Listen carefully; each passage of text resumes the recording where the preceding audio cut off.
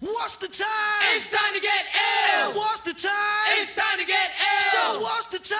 It's time to get ill. Now what's the time? It's time to get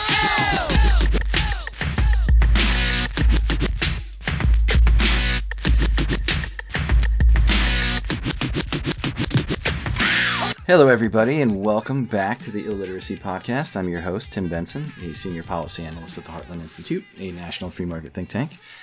And this is episode 120 or 30-something of the podcast. I honestly have no idea what number it is anymore. I should probably get better at that sort of stuff. But anyway, point being, not a very new podcast anymore. But for those of you just tuning in for the first time, basically what we do here on the podcast is I essentially invite an author on to discuss a book of theirs that's been newly published or recently published on a topic or a person or a thing or something like that that we think you guys would like to hear a conversation about. And then at the end of the podcast, or even in the middle of the podcast, if you get your druthers about you, hopefully you go out and purchase the book yourself and give it a read. So if you like this podcast, please consider giving Illiteracy a 5-star review at Apple Podcasts or wherever you listen to the show, and also by sharing with your friends, as that's the best way to support programming like this. And my guest today is Miss Teresa Mull, and Miss Mull is an assistant editor at the Spectator World and a policy advisor for education here at the Heartland Institute. And she's also a part-time editor of the Phillipsburg Journal. Her writings have also appeared in the New York Times, the New York Post, the Los Angeles Times, the Miami Herald, the Baltimore Sun, the Philadelphia Inquirer, and the Detroit News, among others. And she collects her writings at theamericanfrontporch.com. And lastly, she is the author of Woke Proof Your Life, a handbook on escaping modern political madness and shielding yourself and your family by living a more self-sufficient, fulfilling life, which will be published. Hopefully we're going to get it out on the day it's published, August 15th, by Sophia Institute Press. So if you're listening to this and it's not August 15th, it probably won't be before August 15th. It'll be after August 15th that you're listening to this, because I don't think we'll do it beforehand. But anyway. Point is, it's been published in late August by Sophia Institute Press, and is the book we will be discussing today. So, Teresa, Tess, thank you very, very much for coming on the podcast. Thank you for having me. Also, people can pre-order my book, so don't be shy, guys. Yeah, though I don't think, like I said, I think this will be out when the book is actually out. But if it's not, you can pre-order the book. If it's not August 15th, yeah, you can pre-order it. I know they're big on the pre-orders. But anyway.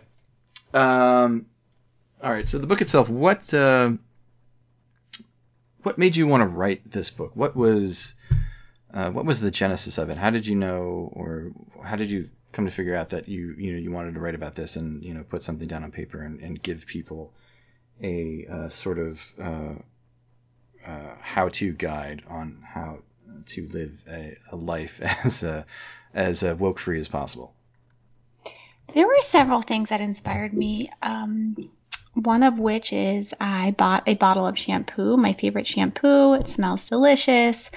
I thought you were about to say a bottle of champagne and that you got drunk and that's how you decided to do it. Oh, that would have been a better story. I'm going to start saying that. Yes, I bought a bottle of champagne and I looked down and there was a rainbow flag on it.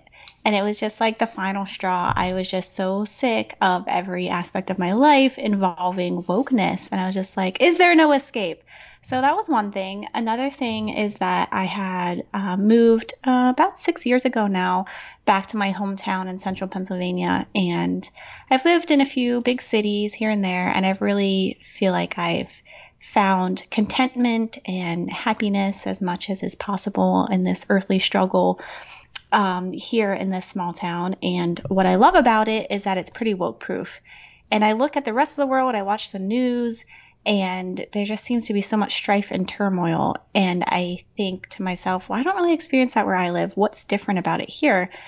And it is the fact that we're a little slower paced here. We're definitely more conservative than most places. And we just don't have that socio-political struggle that you see in a lot of places. And so I miss the good old days that we still have going on here where I live, but that are fading away from most places in America. And I thought, I have this kind of beautiful life that I enjoy, that's pretty stress-free, that's away from all the woke nonsense. How do I give that to other people who don't live in a small town? In my dream world, everybody would live in like a cute little Phillipsburg. I realize that's not possible, but there's plenty that you can do to adopt at least kind of a small town woke proof mindset anyway, even if it's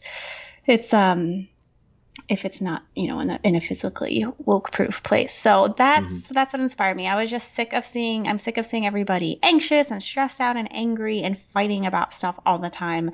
And I just want everybody to chill and get back to those traditions that have fulfilled us and made America a great place to live. So that's what inspired me. Shampoo/champagne and angry people. Gotcha. Yeah. And a hick town. Yeah, I want to talk to you a little bit about a little bit later on how much of this woke stuff is actually happening in real life. But before we get to that, I think it's probably important because this is that we,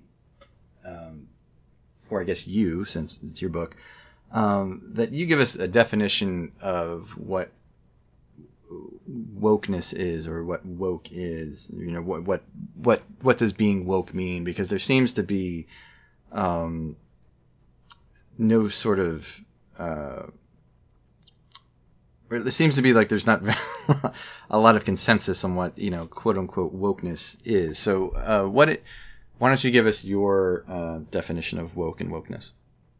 Right. Well, I have a couple different things I tell people. In a nutshell, wokeness is a form of evil.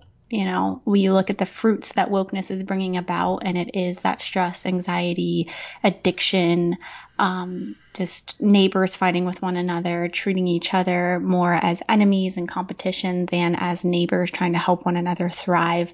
So it's a form of evil.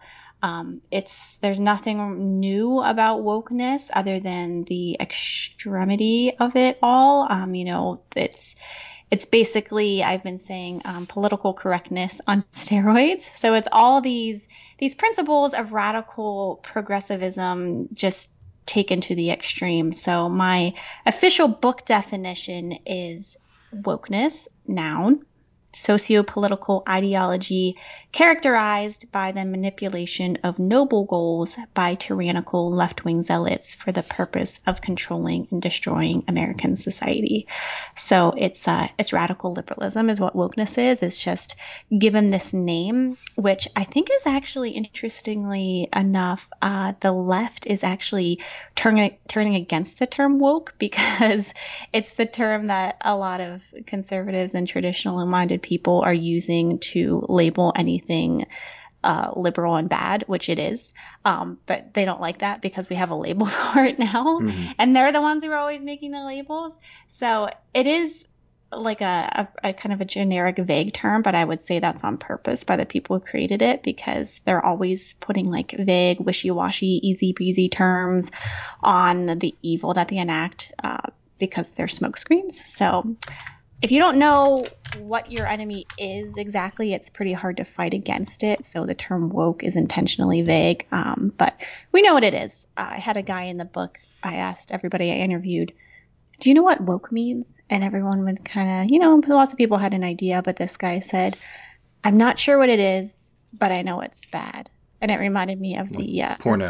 Porno. Yeah, porn, I know it when I see it. So basically, right. Woke is like porn for your mind. It's bad, it's destructive, it's evil. Mm-hmm. And you have the book provides actually a acronym, since we're sort of identifying, putting labels on things. You have an acronym in the book for the I guess the non-woke, or the silent majority, or however you want to call it, so essentially for the non-woke. Why don't you tell us about that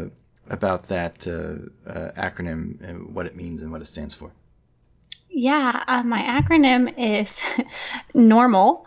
I self-identify as a normal person. Not normal as in the National Association for the Reform of Marijuana Laws. Not that normal. It's normal with the I would like to reform some marijuana laws back to making marijuana illegal. I know that might not be a popular view here, but yeah, that's a different topic. But normal to me is non-woke, ordinary, rational, moral American leader. That's what normal stands for in my mind, because I just feel like we're arguing about, like, can a man breastfeed? Can a man give birth? It's not wait a minute. It's not breastfeed. Sorry. It's chest feed. Chest feed.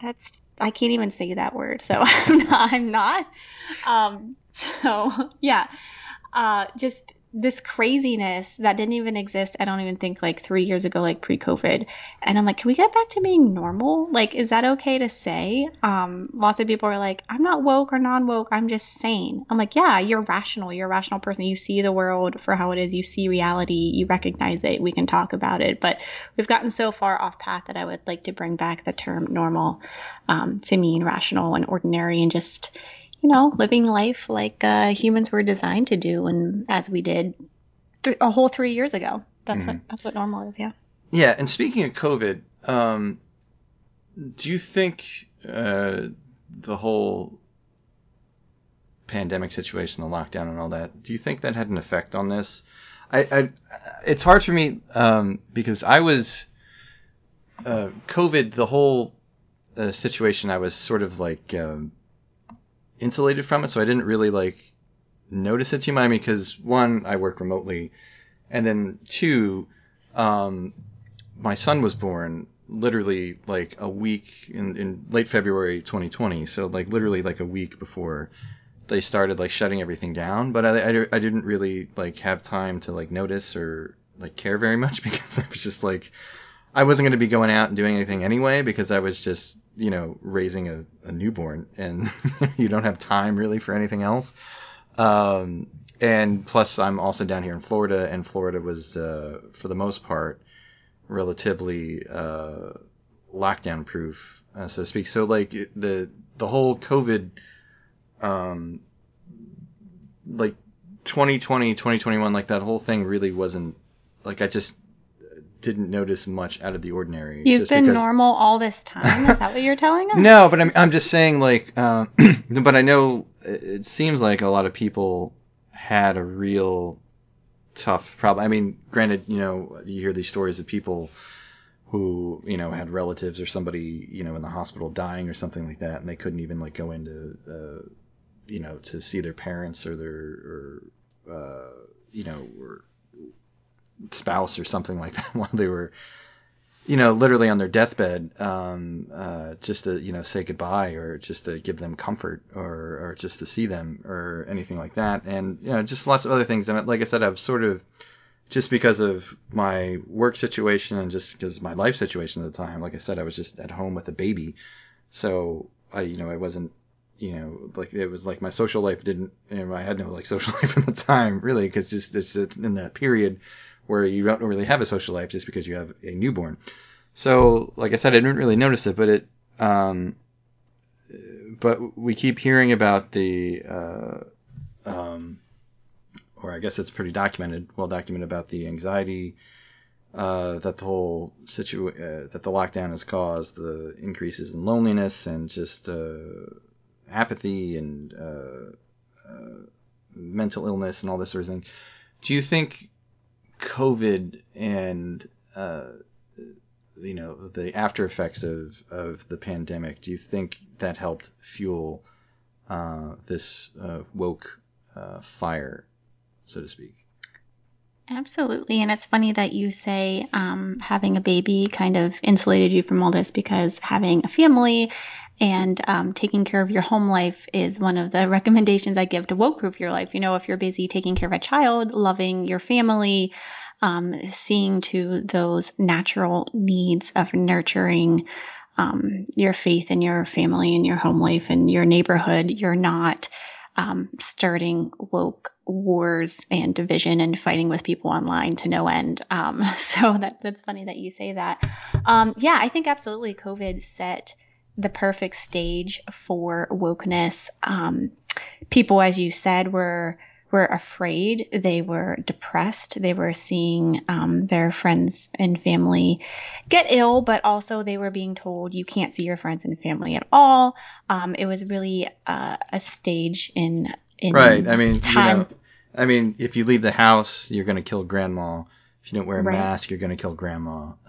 If you let your Yeah. kids play in the park, the kids could bring home a disease, bring home a germ that kills grandma. Just like stuff. I mean, so even so, just basically anything you do other than sitting in the house, essentially by yourself, or maybe just quarantining with like a family member or two, is dangerous and going to get people killed. You will have blood in your hands if you were selfish enough to not do what we tell you to do.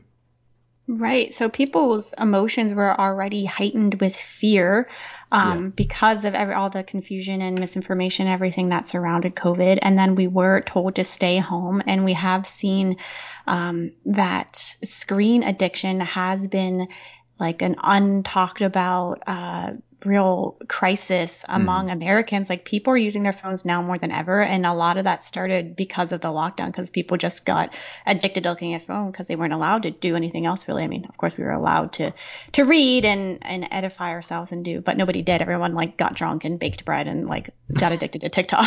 Right. So you have this fear, you have people getting addicted to their phone. And in the book, I argue that wokeness kind of lives and dies online because you go out in the real world, you go to the local country club, you play golf with your buddies, you go have a few drinks at the corner pub, whatever it is. You're not talking about like, oh, I identify as a cloud and my skin color makes me, superior to you. You owe me reparation. Like that stuff doesn't really exist whenever you're just having a good time with your neighbors. Whenever you see and experience what you have in common with other people. But if you're not doing that, as we see with so many people addicted to their screens, it's this world that is pretty artificial and invented, and it's online, but it manifests itself in the real world. We see people anxious, stressed out. We see people making really crazy woke demands. We see legislation coming about. We see what's happening at the local school board. So I think it really comes to life. It's born and bred and festers online, especially on social media that can censor and cancel you if you're not talking the woke talk. So, obviously, a big part of woke-proofing your life is also putting down your phone and not exposing yourself to the propaganda and trying to get your friends to do the same. And then also so much of wokeness it's essentially worshiping the self, which is kind of, the essence of what evil is being selfish. Every sin is because you're acting in a selfish way. And wokeness really counts on people to be obsessed with themselves. How did you offend me? It's all about one person's ego, all about the self, because you take God out of the picture. Yeah. So, people are egocentric. They are spending time online, virtue signaling. They don't have God in their lives for so many years now. We've seen our belief in Christianity and in God plummet. I just saw another report that it's dropped to even lower lows. So what do you have left? Just this wokeness that comes in and says, I'll give you meaning and purpose. Here, post that Black Lives Matter and you'll get some likes and you'll feel better about yourself for like 5 seconds. And of course that doesn't work. And that's why we have this national mental health crisis that we see now, and why our society is so miserable. Yeah. I mean, it really is sort of a faith, or some sort of ersatz faith, that it's a faith, but it's a faith that doesn't provide any sort of mechanism for forgiveness or redemption. There's repentance. I mean, there's continual repentance, but there's never any absolution. Anyway, but when you say it lives and dies online, I think that's very true, because it seems like social media is sort of the oxygen wokeness needs to breathe, right? Yeah. It's really almost an invention of the smartphone and social media in a way. Like it wouldn't, like, without it just would not be a thing. I mean, because like I said, because really, I mean, I'm sure this is not true for everybody. I mean, maybe in cities and places that are, extremely blue, it might be different. But like, I live in it's not a small, I mean, it's a medium-sized city here in Florida. That's about 50,000 people, and the city is there's more black residents in the city than white, and it's about like 30. I think it's about 40% black, 30% white, and the rest, Hispanic and Asian, all that stuff. But so it's very. I mean, I'm not going to say it's completely integrated or anything like that, but I mean, it's black and white people and Hispanic people, are in contact with each other every day. If you just go out among town, you're just going to be, if you go out to a bar, you go out to a restaurant, anything like that. I mean, that's just how it is. Like, none of this stuff ever comes up. Like I've never seen like any of this like wokeness, be a problem anywhere in town. I've never gone out and been introduced to somebody and then be like, hi, my pronouns are, she, they, or he, he, him, or, you know what I mean? Like, it's just, none of this stuff, like, actually, like, happens. Like, all the, like, the woke shit that, gets, that gets started online, like, in real life, where regular people are just, like, trying to live their lives and, pay their mortgage or pay their rent, put food on the table, and get the kids to school or to baseball practice, or help a neighbor with something, or it just seems like there's not real like time for it, or I don't know, like it's just it's just all imaginary, like online nonsense. And if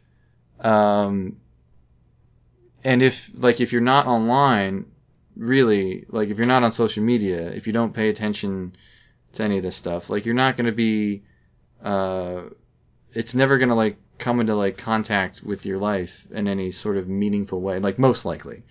I did see a video a couple days ago where this, I think it was like a Sonic or something. Did you see this? It was like the guy who's like the manager of the Sonic. This is like Hispanic guy, like not a, like clearly not someone who was like a college educated like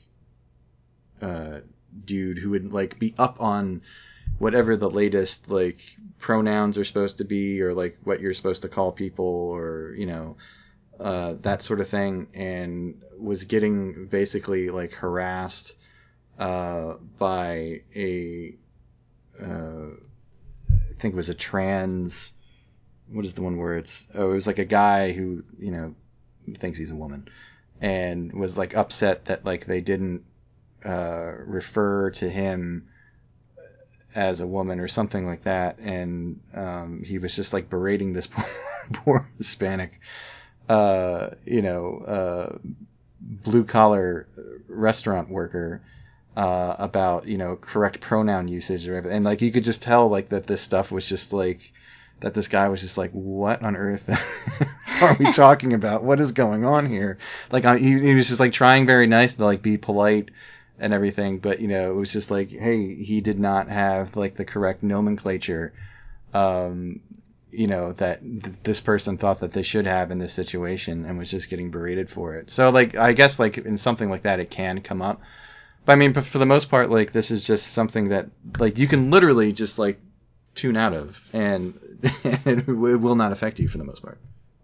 Yeah, I call it unforced stress in the book. Like, in tennis, how there's unforced errors, which is where your opponent doesn't have, an ace or anything like that. You just mess up because you're being dumb. I see a lot of the wokeness. Like, yeah, you will encounter it here and there, but there's been statistics, which I imagine are exaggerated because they come from woke media outlets, but they say that only like a third of people in the U.S. identify as woke. And then you see what happened with the Bud Light backlash and Target and Dodger Stadium and all this stuff. Like, most Americans are like, I just want to go watch a baseball game. I just want to go buy my groceries and not see like a trans activist drinking my beer. It's like, this isn't, they really, since the left and the woke do control the media and control and own so much of social media as well as in addition to mainstream news, you would think that it's everywhere. Like, you watch TV, you would think that like everybody is trans or gay or whatever. And it's like, no, this is mostly just like this imaginary world. But oh yeah. It's like if you, there's like all these polls, like they ask people like, like how many, what percentage of the population do you think is gay, right? And it's actually probably around like, just statistically probably around like 5, 6, 7%, something like that. But if you ask people like conservatives or like liberals, right, like what percent of the population do you think it's gay? They'll answer like, I don't know, like 30, 40, 40%, something like that. Like, but that's just because like it's just talked about so much, and it's so much a part of media and culture now, and that the people overestimate how overestimate it just because it's in their face all the time. Yeah, and even if you don't agree with it or identify with it in any way, it is hard to avoid, like I said with my shampoo example. And a lot of the reason I ask people who are living woke-proof lives already, like locally here in my little town, and they weren't quite sure what it is. Like, they'd heard of it, but like you said, if you're not online, you're not watching the mainstream left-wing media, you can pretty much just like not be a part of the whole woke thing. But it does have a sneaky way of poisoning our minds and our eyes and our souls and our senses by being so omnipresent because of the media, because they're so well funded and they are so loud. But they are outnumbered, definitely. So I think that if people do as I say in the book and woke proof their lives and stand up to the woke corporations and to stop engaging with the woke activists, like, it takes two to fight, and we do need, it is our duty to stand up for the truth and for virtue and to be role models. But you don't have to spend all day every day like arguing with like a Twitter troll about whether a man can lactate or whatever, like a lot of that is just wasted breath, and it's making a lot of people who are traditionally minded aggravated to no purpose. That's where I think the devil comes in and why it's really evil, because a lot of people almost kind of make this as their job to like fight wokeness online and I don't think that's a productive use of time. I mean, if it's robbing you of your peace and taking you away from loving your family and enjoying your friends and neighbors and like contributing to society, then it's a net negative, and the woke are winning, even if they're not converting you and your mindset, so to speak. So we have to be really careful about how much we let wokeness affect us. Yeah, because I mean, obviously you can't fight everywhere all the time, 24/7, 365. I mean, I guess you could, but like as you said, that would be I can only imagine how mentally and spiritually exhausting it would be to do that. And it distracts us from, as you said, from nobler work, from from seeing all of the wonder and beauty that is in our world. But how do we know, in your opinion, how do you know what, or how we should know what battles we should fight and which ones we should steer clear of? And, how do we know when to engage or when to not engage or to disengage. Know when to hold them and know when to fold them. Yeah, right. Exactly. When to Know walk away, away. when to run. Yeah. Yeah. Well, I think there's a lot of there's kind of like 2 or 3 tiers of woke people. There's the woke puppet masters who know exactly what they're doing. They basically have sold their souls. They're just going to do or say whatever it takes to gain earthly power and riches. Like people like Chuck Schumer and Nancy Pelosi come to mind. Like the big powerful people are just, doing whatever, saying whatever. They don't care. Then there's people, the next tier I would say, who maybe kind of believe it a little bit, but they're just like, you know what, I want to get tenure at Sarah Lawrence College. I'm just going to go along with the DEI thing or whatever. They maybe don't believe it wholeheartedly, but they're not quite as evil using other people to wicked ends as the puppet masters. And then there are people who are kind of caught up who actually believe that the woke talking points are good and that they make sense. And, I point to things like Black Lives Matter. Of course, Black Lives Matter. Of course, diversity, equity, and inclusion are good things. Of course, we should be governing the environment responsibly. Like they use all these really vague terms. Love is love. Oh, that's so nice. Like who can argue with that? But then whenever you look at what the fruits of the woke movement are, they're none of those things. They're actually just ways to benefit those puppet masters at the very top. But don't forget that those people, a lot of people have been taken in by these very clever, cunning, manipulative leaders in the woke movement. So whenever you encounter someone and you're talking to them, you're debating with them, you're revealing the truth in a gentle, compassionate way, trying to convince them that wokeness is bad and wrong, you can figure out pretty quickly whether somebody's attitude is open to truth and whether they are receptive to logic, or if they are just doing it for their own gain, if they're just doing it, to get Instagram likes or whatever it is. You can tell somebody's intention pretty easily. And I would encourage people, I'm a religious person, to pray for discernment. If you have a family member or a friend who just won't listen to logic or reason, but you believe that they have a good heart and that they can be changed, just ask for guidance in how to approach those people. But you have to arm yourself with truth and virtue and be educated yourself so that whenever you go out into the woke world, you have these truths and scripture and all the good stuff kind of in your quiver, so that whenever you encounter wokeness, you can be like, oh, nope, that's not true. And here's why. And I have all these truth bombs that I can drop on you. And,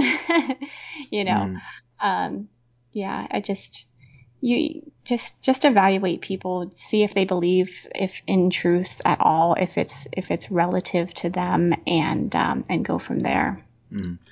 And you had a pretty good analogy in the book for it, that basically being woke proof is like being waterproof. Yes. What do you mean by that exactly? When you explain that to people? Yeah, I think a lot of people are tempted, myself included, to kind of stick your head in the ground and hide from wokeness and pretend it doesn't exist. Which maybe it'll flicker out and go away in time, but there will be people, especially young people, who will be lost in the woke storm if we don't stand up and do something. So I would encourage people not to just hide from wokeness, but to put on a woke-proof mindset and spirit, so to speak. So you think about being waterproof, you're wearing a really great like Gore-Tex jacket, you have maybe a cool waterproof hat, waterproof wellies, a really great umbrella, so that you can go out into the storm and not be affected by it. And that's what woke-proofing your life is about. It's about putting on armor that's knowledge of truth, of having virtue. You are learned, so that whenever you go out there, you can talk to people intelligently.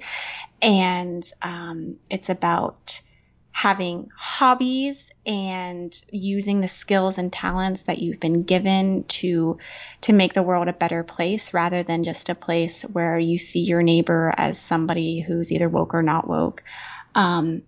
So Another aspect of woke proofing I write about is conscientious consuming. So that there's ways to boycott that won't drive you crazy. I promise. You look at the list of woke corporations, it can be pretty intimidating.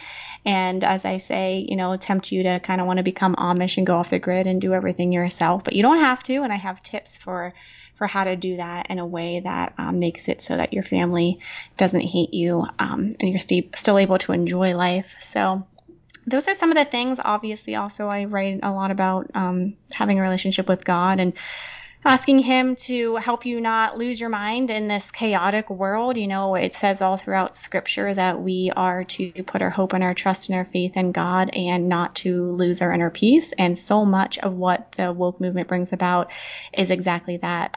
Anxiety, stress, all the depression, the mental health crisis is a result of people losing their inner peace. So we need to get that peace back and regain our sanity, basically. Yeah. It seems, basically the whole broad gist of reading your book, the thing that you keep harping on, or not harping, maybe that's a poor choice of words, but the thing you keep sort of pointing toward, the thing that really is the antidote to all this stuff is basically by just cultivating community, by strengthening it, by building it, something that, we should seek to prioritize in our lives is, is basically to making sure that the places that we live and that we spend most of our time are not just places. They actually are communities, and and doing so, getting to know your neighbors and that sort of thing. It leads to more understanding of people. Oh, I hear picking in the background there, I guess. He just stood up and shook a little bit. Yeah. Sorry. No, that's fine.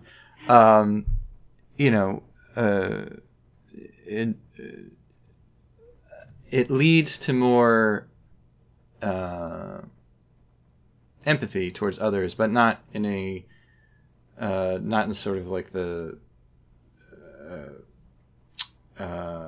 therapeutic meaning of that word, or even as far as toxic empathy, which you talk about in a little bit of the book. But it just, like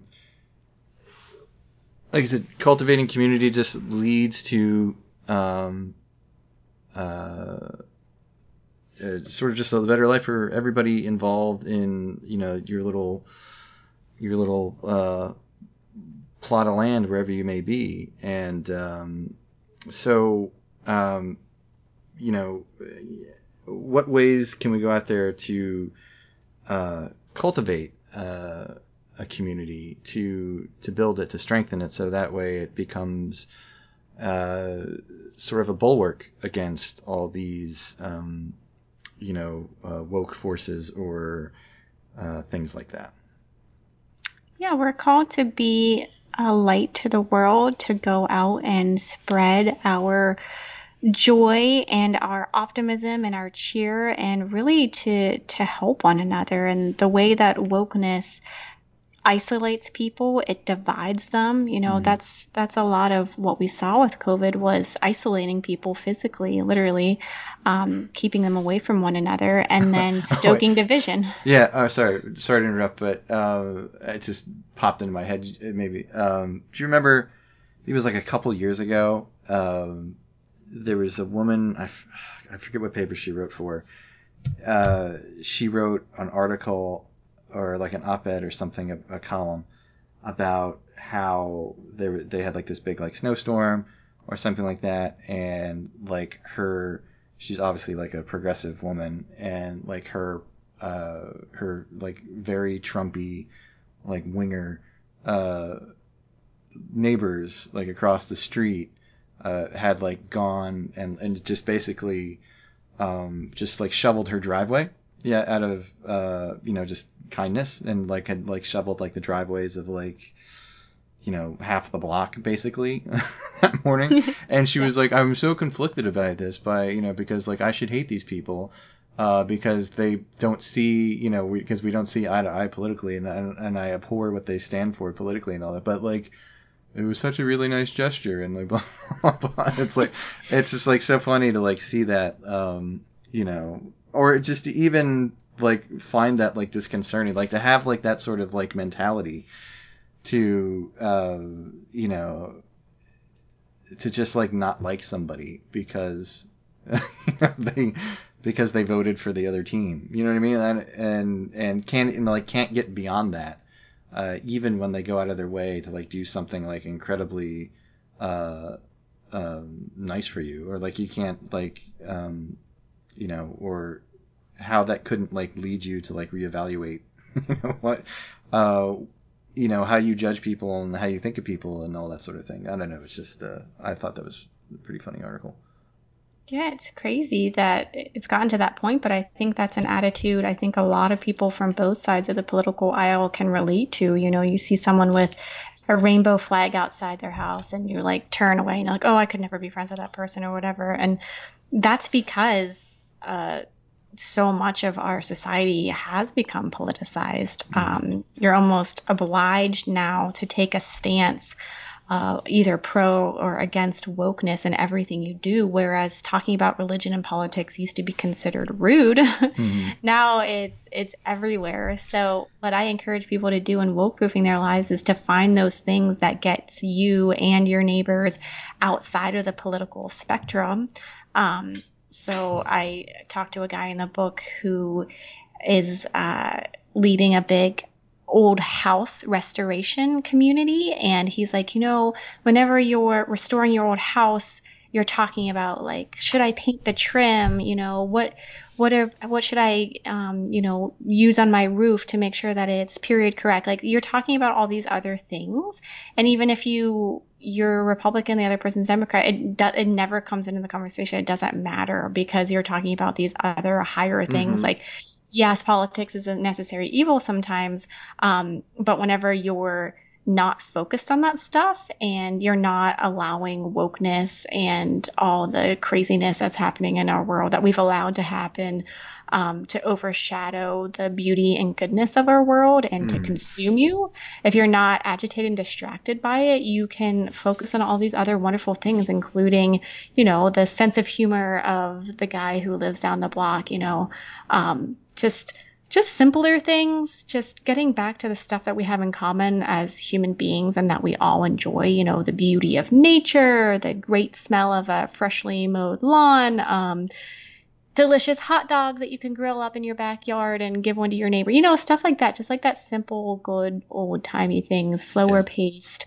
that's not existing on your cell phone, that's not existing on the TV, and it just creates a more harmonious community, it fortifies virtue, brings back really respecting one another. It really does come back to service and celebrating life and just treating others how you want to be treated. Do you want your neighbor to look at you and say, you're prejudiced or you're racist or you're discriminating against me or you're this or you're that? Like, no, you just want to see that person as a person who's struggling in life just like you are and maybe needs a smile or needs a hand with something. And we just really need to change our attitude, the way we look at one another. Like literally, like who honestly cares? Like who you're like, I want my neighbors to be like nice people and good neighbors. Like to be neighborly and, not to be crap neighbors, like, so I don't care.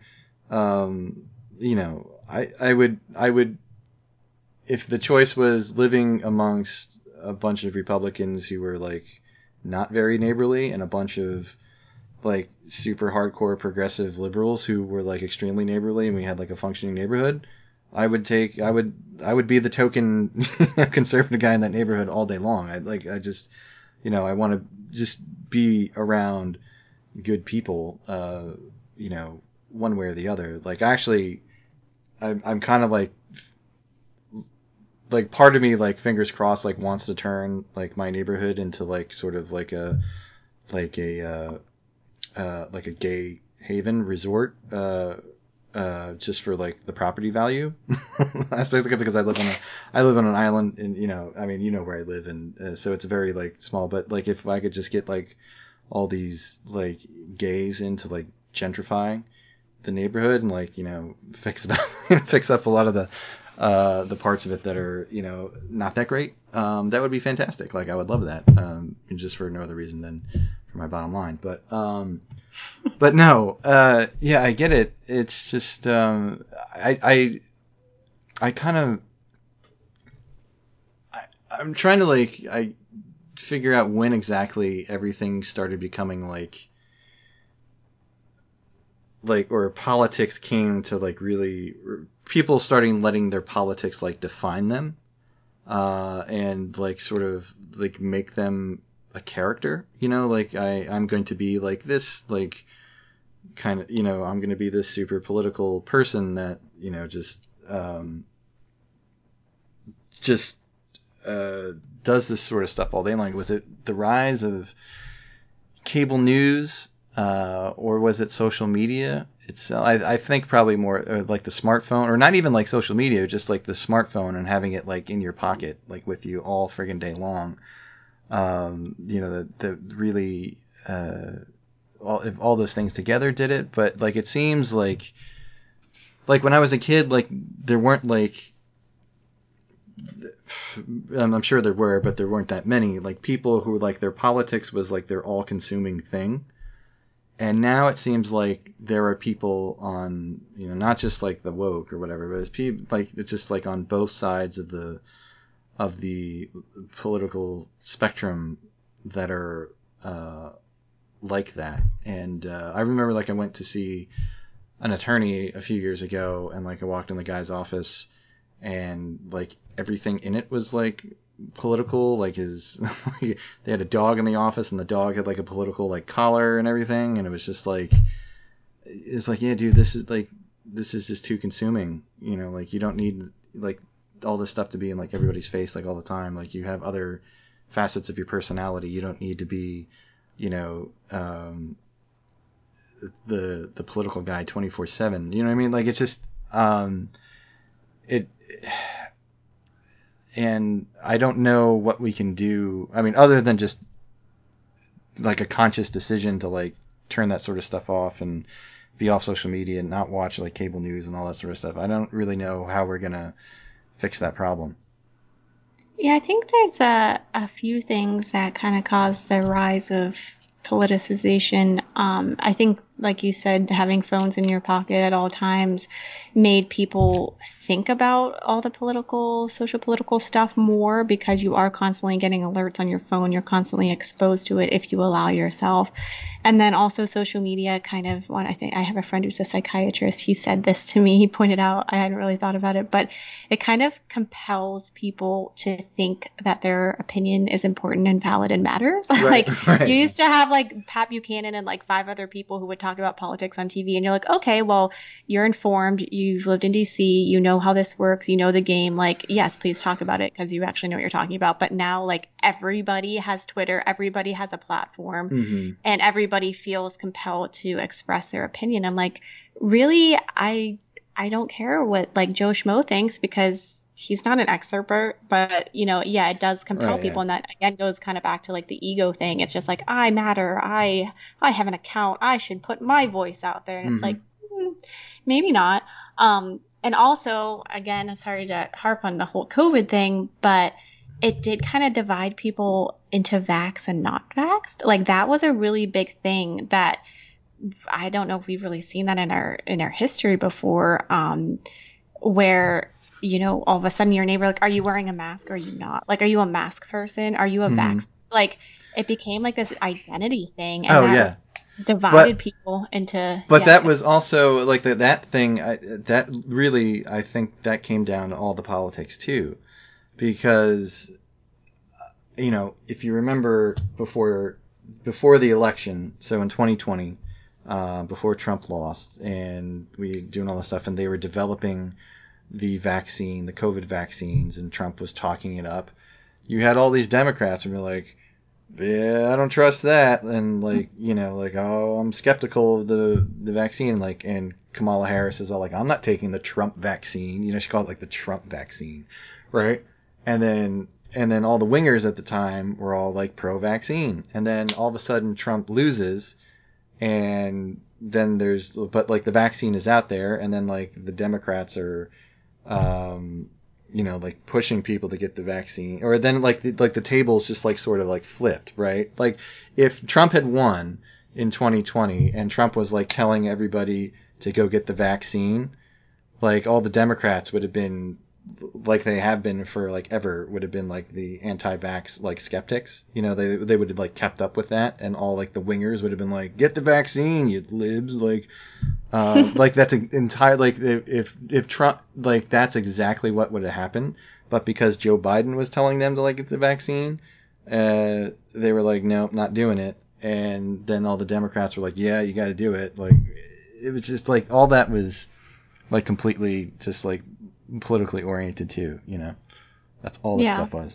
I think it's been percolating for a while, and then COVID really was kind of like the volcano exploding of these tensions, and the left getting more extreme, and the right feeling the need to fight back. Like, as you said, people you never thought of being really political or not really paying that much attention. Like, there are flags in my town that are like F Joe Biden, and like there's one that's down the street. It says like guns, guts, and God and glory. I don't know. It's like all these things, All and the I'm G like, words. yeah, and I'm like, it doesn't say girls, but maybe it should. Like the fact that this guy just feels the need to put out this flag, like stating his principles and what he stands for, where like I feel like that wasn't a thing 3 years ago. Like something definitely happened more recently, and Trump of course is pretty blunt, shall we say. I feel like a lot of Republicans in the past try to be like more polite and more, maybe not moderate, but just more maybe like I don't know, gentlemanly. Like you think of like the Bushes and stuff, they weren't as like hardcore, and then Trump just kind of like went for it, like went like WWF on like the political world, and a lot of people related to that because they were just like sick of like the left taking ground, making our world, our society more and more liberal, and then all of a sudden they're like, oh, okay, finally, just like all gloves are off. All right, switching gears a little bit. I know we've gone a little long already, but before we go, I wanted to discuss this with you. So, why do you hate cities and the suburbs so much? Hate is a strong word. Why do you extremely loathe, or maybe that's not even the right. Why do you why do you have antipathy towards cities and the burbs? So I do acknowledge in the book, listeners, that I am probably just not tough enough to handle them. Like, I lived in DC, I lived in Dallas, Texas, the Metroplex, and I was a grumpy, miserable person during that time in my life. But I do acknowledge there are city people who handle cities very well and who are cut out for it. But I really don't think that's most people. And you look at studies that have found people who live in the country and in more rural places are happier. And I don't think that humans are cut out for so much stimuli, which is, I think, another reason why social media, or just, smartphones in general, are wreaking such havoc on our mental health, because we're not built to process like 600 million notifications a day and this much news and these many pictures of people, all this stuff. We're not made for that. And I think that's kind of like what cities are, so much traffic and noise and people, and it's exhausting. So I think that stresses people out. I think it makes them look at their neighbors as competitors, much like the woke movement does, because, there are only so many reservations at the restaurant. There are only so many parking spaces, only so many apartments to rent. So you're always in competition with your neighbor, more so than you are in the country. Also, green space is so good for you. Nature, getting out in the woods, which of course there are parks and things in the city. But I just don't think it's really how we were meant to live, which is not to say you have to pack up and move to the middle of central Pennsylvania. Please don't do that because I like that it's empty here. But just making a point to get to rural places and experiencing nature as you can if you are a city person, I think will do wonders for your mental health. In the countryside, in rural places, we take the time to look at one another in the eye, to talk to one another. There are also statistics I include in the book about how people who live in more rural places are more likely to call their neighbors their friends because you actually have the time to engage with them. In the city, you pass 1,000 people a day. You're not going to look up and smile at every single person. You're probably not going to look up and smile at any of them because you're in a hurry and there's just too much going on. So I think it's just a more natural, healthy, loving way to live is out in the sticks. That said, of course, we have plenty of our own problems here. But it's much better. And the suburbs also, they take people away from community. They're kind of artificial, I find. They're kind of more just like places where you go and sleep and eat and have convenience rather than somewhere that, a lot of small towns and older parts of the cities are built around like a city square and sidewalks and places that are made for being sociable and encountering your neighbor, seeing people. You sit down on your porch and you chit chat and stuff. And that doesn't exist so much in suburbs and cities. So I don't see. I would have to disagree with you on that. You're wrong. Just wrong. as a child of the burbs. Actually, I'm really more of a. I guess it's a small. Well, in New Jersey, it's weird. I mean, because it's technically like a small town, only about 4,000 people. But it's not even a town really; it's a borough. But New Jersey's very, or at least that part of it is very populous. But I mean, I just recall from being a kid in the burbs in suburban New Jersey, I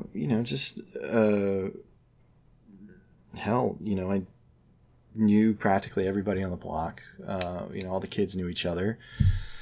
There were barbecues and cookouts and dinner and stuff. And I remember, my dad, on weekends doing yard work and stuff. And then, our neighbor next door would be out doing yard work. And then, they'd sort of like see each other and then just stop doing yard work and, sit there and bullshit with each other for, 20 minutes and crack a beer open and then, get back to work and all that sort of stuff. So it,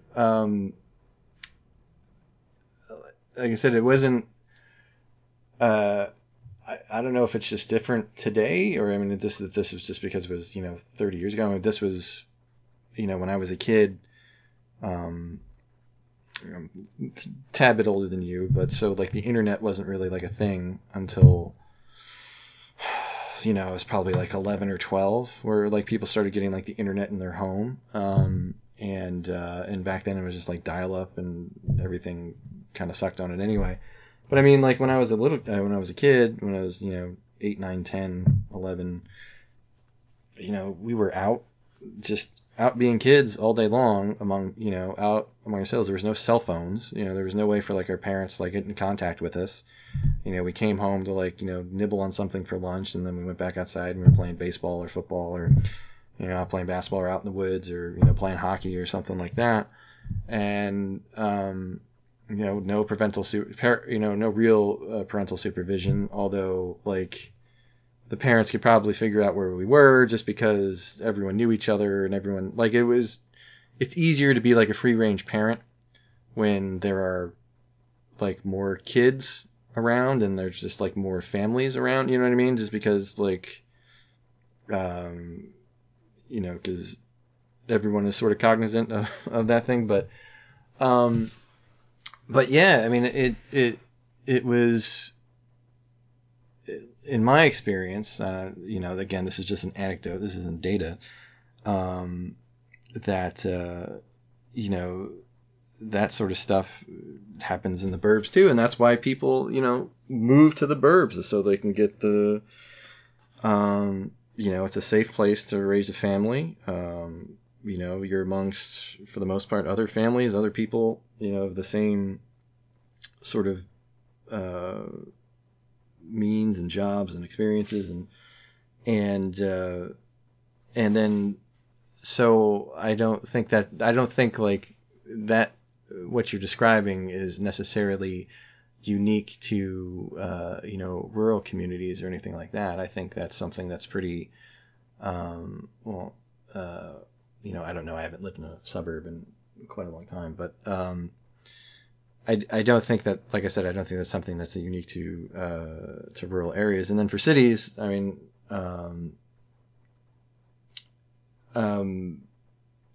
I think it's also a little, I mean, it's just a different experience of what neighborliness is and like what community is, because certain obviously you can't know everybody in the city, right, because there's just too many people. But I mean, in my experience, a lot of people living in cities like know the people that live on their floor in their building, or live in different floors of their building, or they're familiar with the the guy at the bodega, or the butcher, or the baker, or the any of those neighborhood candlestick maker, just right, yeah.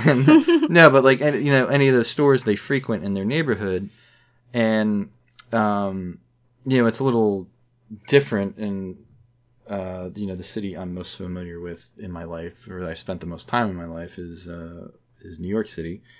And that's a city where I've heard from people that aren't New Yorkers or aren't like used to it, that like it's very hard for them to like process New York.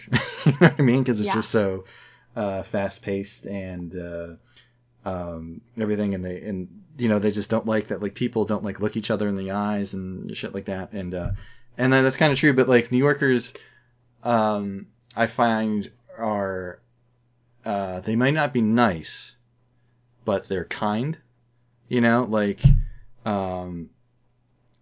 if you say like you had a flat tire on the side of the road or something like that, and like a New Yorker will like stop and be like, "Hey, jackass, like you can't change your own tire. Here you go, let me do it." And like do it for you, right? Or like, but like or say somewhere else like Los Angeles or something like that. If you have a flat tire, they'll have some sub like, "Hey, I see you got a flat tire there. That's too bad. All right, well, good luck with that. Well, hope you find somebody to fix it." That sort of thing. That's because, as I point out in the book, Los Angeles is like the suburb of cities because it's so spread out.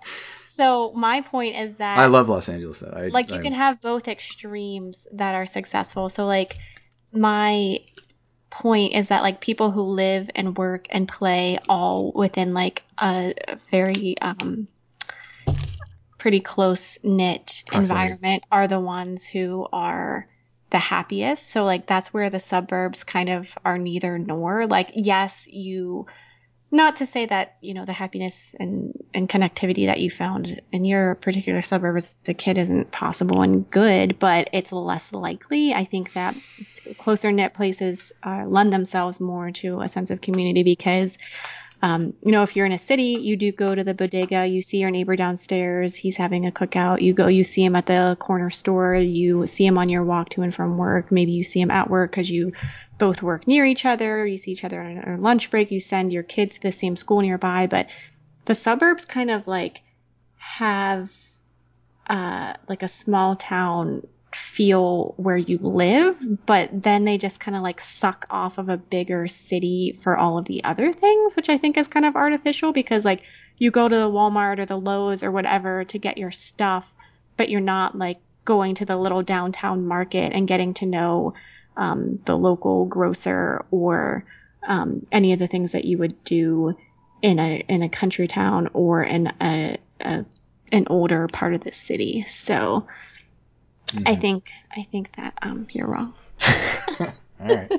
Agree to disagree. Anyway, all right, a couple more questions. So, getting back to wokeness in general and woke culture, what I know, like I said, we've talked about how overwhelming it can feel, all this stuff that's just coming at you all the time. But what tenets should you really focus on when you feel sort of trapped or by woke culture or overwhelmed by woke culture? I would remind people that you are not alone, that the feeling that you're the only one is manufactured and invented by the woke masterminds who, as I said, are very loud and well-funded, but that's about it. They're spreading this idea that wokeness is everywhere and everybody's trans and everybody's identifying as this and that. But that's not true. There's still more sane, normal people than there are woke people. And whenever you start to get overwhelmed, put down your phone, go outside, take a walk in nature, appreciate Touch the grass, beauty. as they say. Touch grass, go talk to someone in real life, make eye contact, take up a hobby, fortify your senses. We're kind of, I harp on this a lot too. We've all been gifted with various talents and skills, and there's so much beauty in the world waiting for us to discover it. I think I didn't make that quote up, but I stole it. So focus on that stuff and don't let the woke people bring you down and be a bummer, because that's a disservice to our beautiful world and to our creator and to God and to all the good stuff that we have out there. We're just letting them suck our peace and our joy away from us, and that's not right. So don't let them win. Find a club, volunteer. There's the famous book Bowling Alone. That was years ago, but we've seen that like even 20 worse. years ago almost now. Yeah, and that was starting to be a crisis way back then, and then we had COVID, and it's gotten even worse. So, I encourage people just to get outside and infuse your life with goodness and beauty and virtue, and other people who are like-minded. Find a community, and don't let the woke bullies win. Cancel them before they cancel you. Gotcha. All right. Well, my usual exit question for people that come on here is, what would you like the audience to get out of the book, or what's the one thing you'd want a reader to take away from having read it? But that seemed to me like your last answer sort of fit that answer. But if there's anything else, like I said, that you want people, like the one thing you'd want people to take away from the book, what would it be, if it's not that? I would encourage people not to be discouraged, going off of what I just said. In writing this book, it was super easy for me to find people to interview. I was looking for people who had woke-proofed their lives or who were in the process of it, in various categories, in education, in moving somewhere that's not woke, in starting a garden, and doing all these things. And it was really easy. Once I found one, they'd have 5 people they knew for me to talk to, and those people would have 5 more people as well, So growing a community, all you really have to do is find the one person or a couple people, and from there your world will really just blossom. So just don't be discouraged. Pray about it. If you're feeling called to this woke-proof life, I can tell you that it's really rewarding and fulfilling and awesome not to be stressed out by the wokeness, which is annoying, and we do have to deal with it, but it doesn't have to be as bad as the woke people want it to be. So keep up your spirits. I like the gardening idea. I mean, my mother used to garden all the time when I was a kid, and I used to, not just flowers and stuff, but vegetables and all that kind of stuff, and I used to help with. But I live in Florida now, and I like the idea. Like I said, I like the idea of it just from having done it as a kid, and my family's English, so it's just sort of in the blood, But down here in Florida, everything can eat bites or is poisonous and can kill you, and there's just so many more bugs that are just not nice, as compared to New Jersey or Pennsylvania. They're woke bugs. No, but in up north you just have bees and hornets and we have ticks, man. Oh, ticks. Okay, Lyme yeah, disease. ticks. Whoa. Okay, yeah. All right, but you don't have fire ants and all kinds of other just not. We are a little more civil. Our bugs are more civilized. Yeah, here. yeah. Like I can, like if I go lay out on my lawn, for more than like 20 minutes, like something is going to come along and bite me and cause me serious pain. You know what I mean? Like I can't just like lay out on the lawn and daydream and look at the clouds and I have to go to the beach to do that. Like I can't do it. But but so the point being, I guess, is just I wish I could garden, but Florida is just not a. And I know some people that like do it. Like my mom would still like plant flowers and shit like that, but like I just can't. Like I just can't be bothered. I do say in the book that if everybody in America had a garden, all of our problems would go away because it would get us away from all the strife and the turmoil. It would get you outside, which is amazing for you. It would put us back in the harmony of nature. It would give us healthy food. It's just the best. It's the solution. And growing and just just growing something.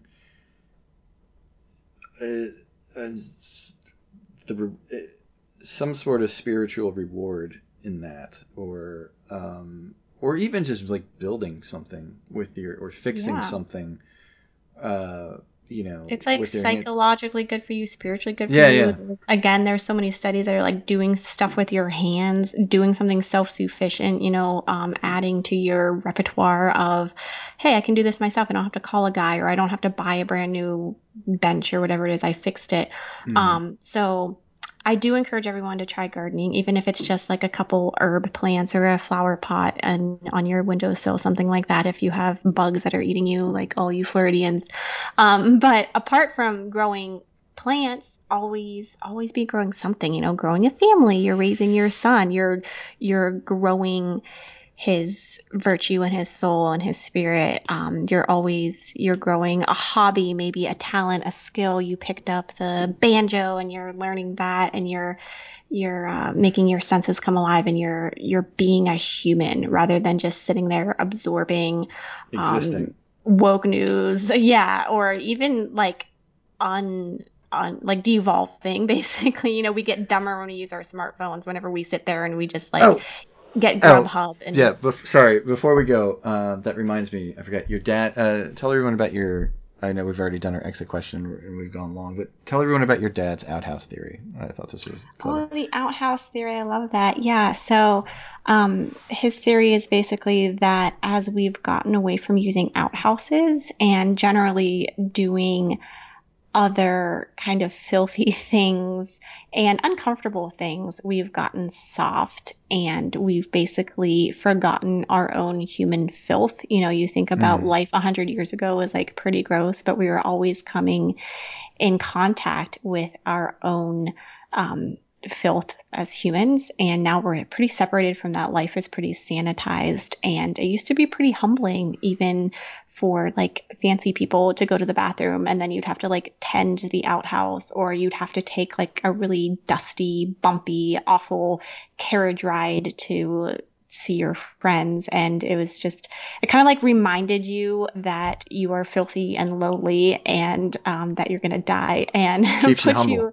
Exactly. Yeah. So as we've gotten away from that, and everybody has a pretty luxurious life now, I think like 90% of people in America or more have a smart something, like a smartphone or a smart TV. We don't really have to suffer that much. Even people who are pretty poor have life's basic necessities and then some.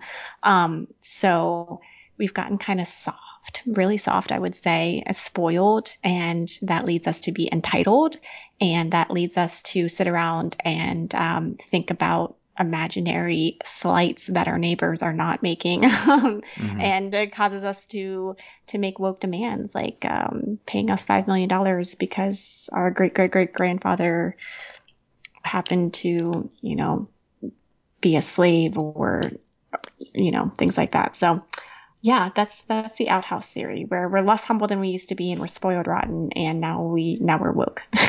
Short version. All right. That's the we'll end it there, I guess, since I guess that we've already done our exit question and we've gone so long. But before we go, anything else you want to plug other than the book?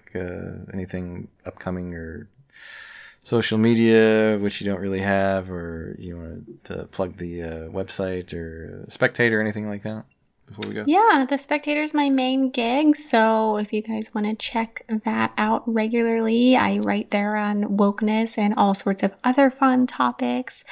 Not the American Spectator, the Spectator. No, Spectator World. Spectator World, yeah. It's just thespectator.com. I do freelance a few places now and then. You can check that out by basically Googling my name. Or, as Tim said, the AmericanFrontPorch.com is my kind of blog portfolio where I collect my favorite writings. There's also pictures of my dog there. I know you're all dying to see him. He's precious and perfect in every way. So make sure you check that out, because I used to have social media and I hate social media. And so he's not on there anymore, which is a disservice to the world. That's all I have to say. Maybe Thanks. you could just start a social media that's just Pitkin and just picking photos. Yeah, I actually think Pitkin might be able to cure wokeness, because everyone would be distracted by how cute he is that they wouldn't pay attention to any of the wokeness. That's a good idea. It's pretty brilliant. I guess I didn't have to write this book at all. All right. Well, again, that book is Woke Proof Your Life, a handbook on escaping modern political madness and shielding yourself and your family by living a more self-sufficient, fulfilling life. It is the only book I know of that quotes John Henry Newman and Henry Rollins, along with, the saints and books of the New Testament and John Paul II and Pope Benedict XVI and Padre Pio. Slayer, I think Slayer's in there. And Waylon Jennings and Thomas More and Thomas Merton, Dolly Parton. Kenny Rogers. Simone Weil, Cicero, who else? Ian Mackay of Minor Threat, the godfather of straight edge. My dad, yeah. Your dad, Chesterton, Tolkien, I forget who. Will Rogers, I think you had in there. So all the good ones. All the good ones, right? All the right next to each other where you'd expect them to be. Like I always expect to have Ian Mackay right next to Mother Teresa and Chesterton. So anyway, so it's a really great little book on sort of this problem we are facing today in our country, and this sort of this anomie and just ill feeling everyone seems to have, and it's a very, very good primer and a guide on ways to combat that and to live lives of purpose and meaning and that are fulfilling, and ones that help ourselves and our community and our neighbors, and to just really bring everybody to a higher plane, basically. So not to sound too hippie-ish on that one, but that's basically it. But anyway, so yeah, again, the book Woke Proof Your Life, a handbook on escaping modern political madness and shielding yourself and your family by living a more self-sufficient, fulfilling life. The author, Miss Teresa Mull. Tess, thank you again so much for coming on the podcast, and also for writing the book and sharing it with us. We appreciate it. Thank you. Both of those projects were a pleasure. All right, and again, if you like this podcast, please consider leaving us a 5-star review and sharing with your friends.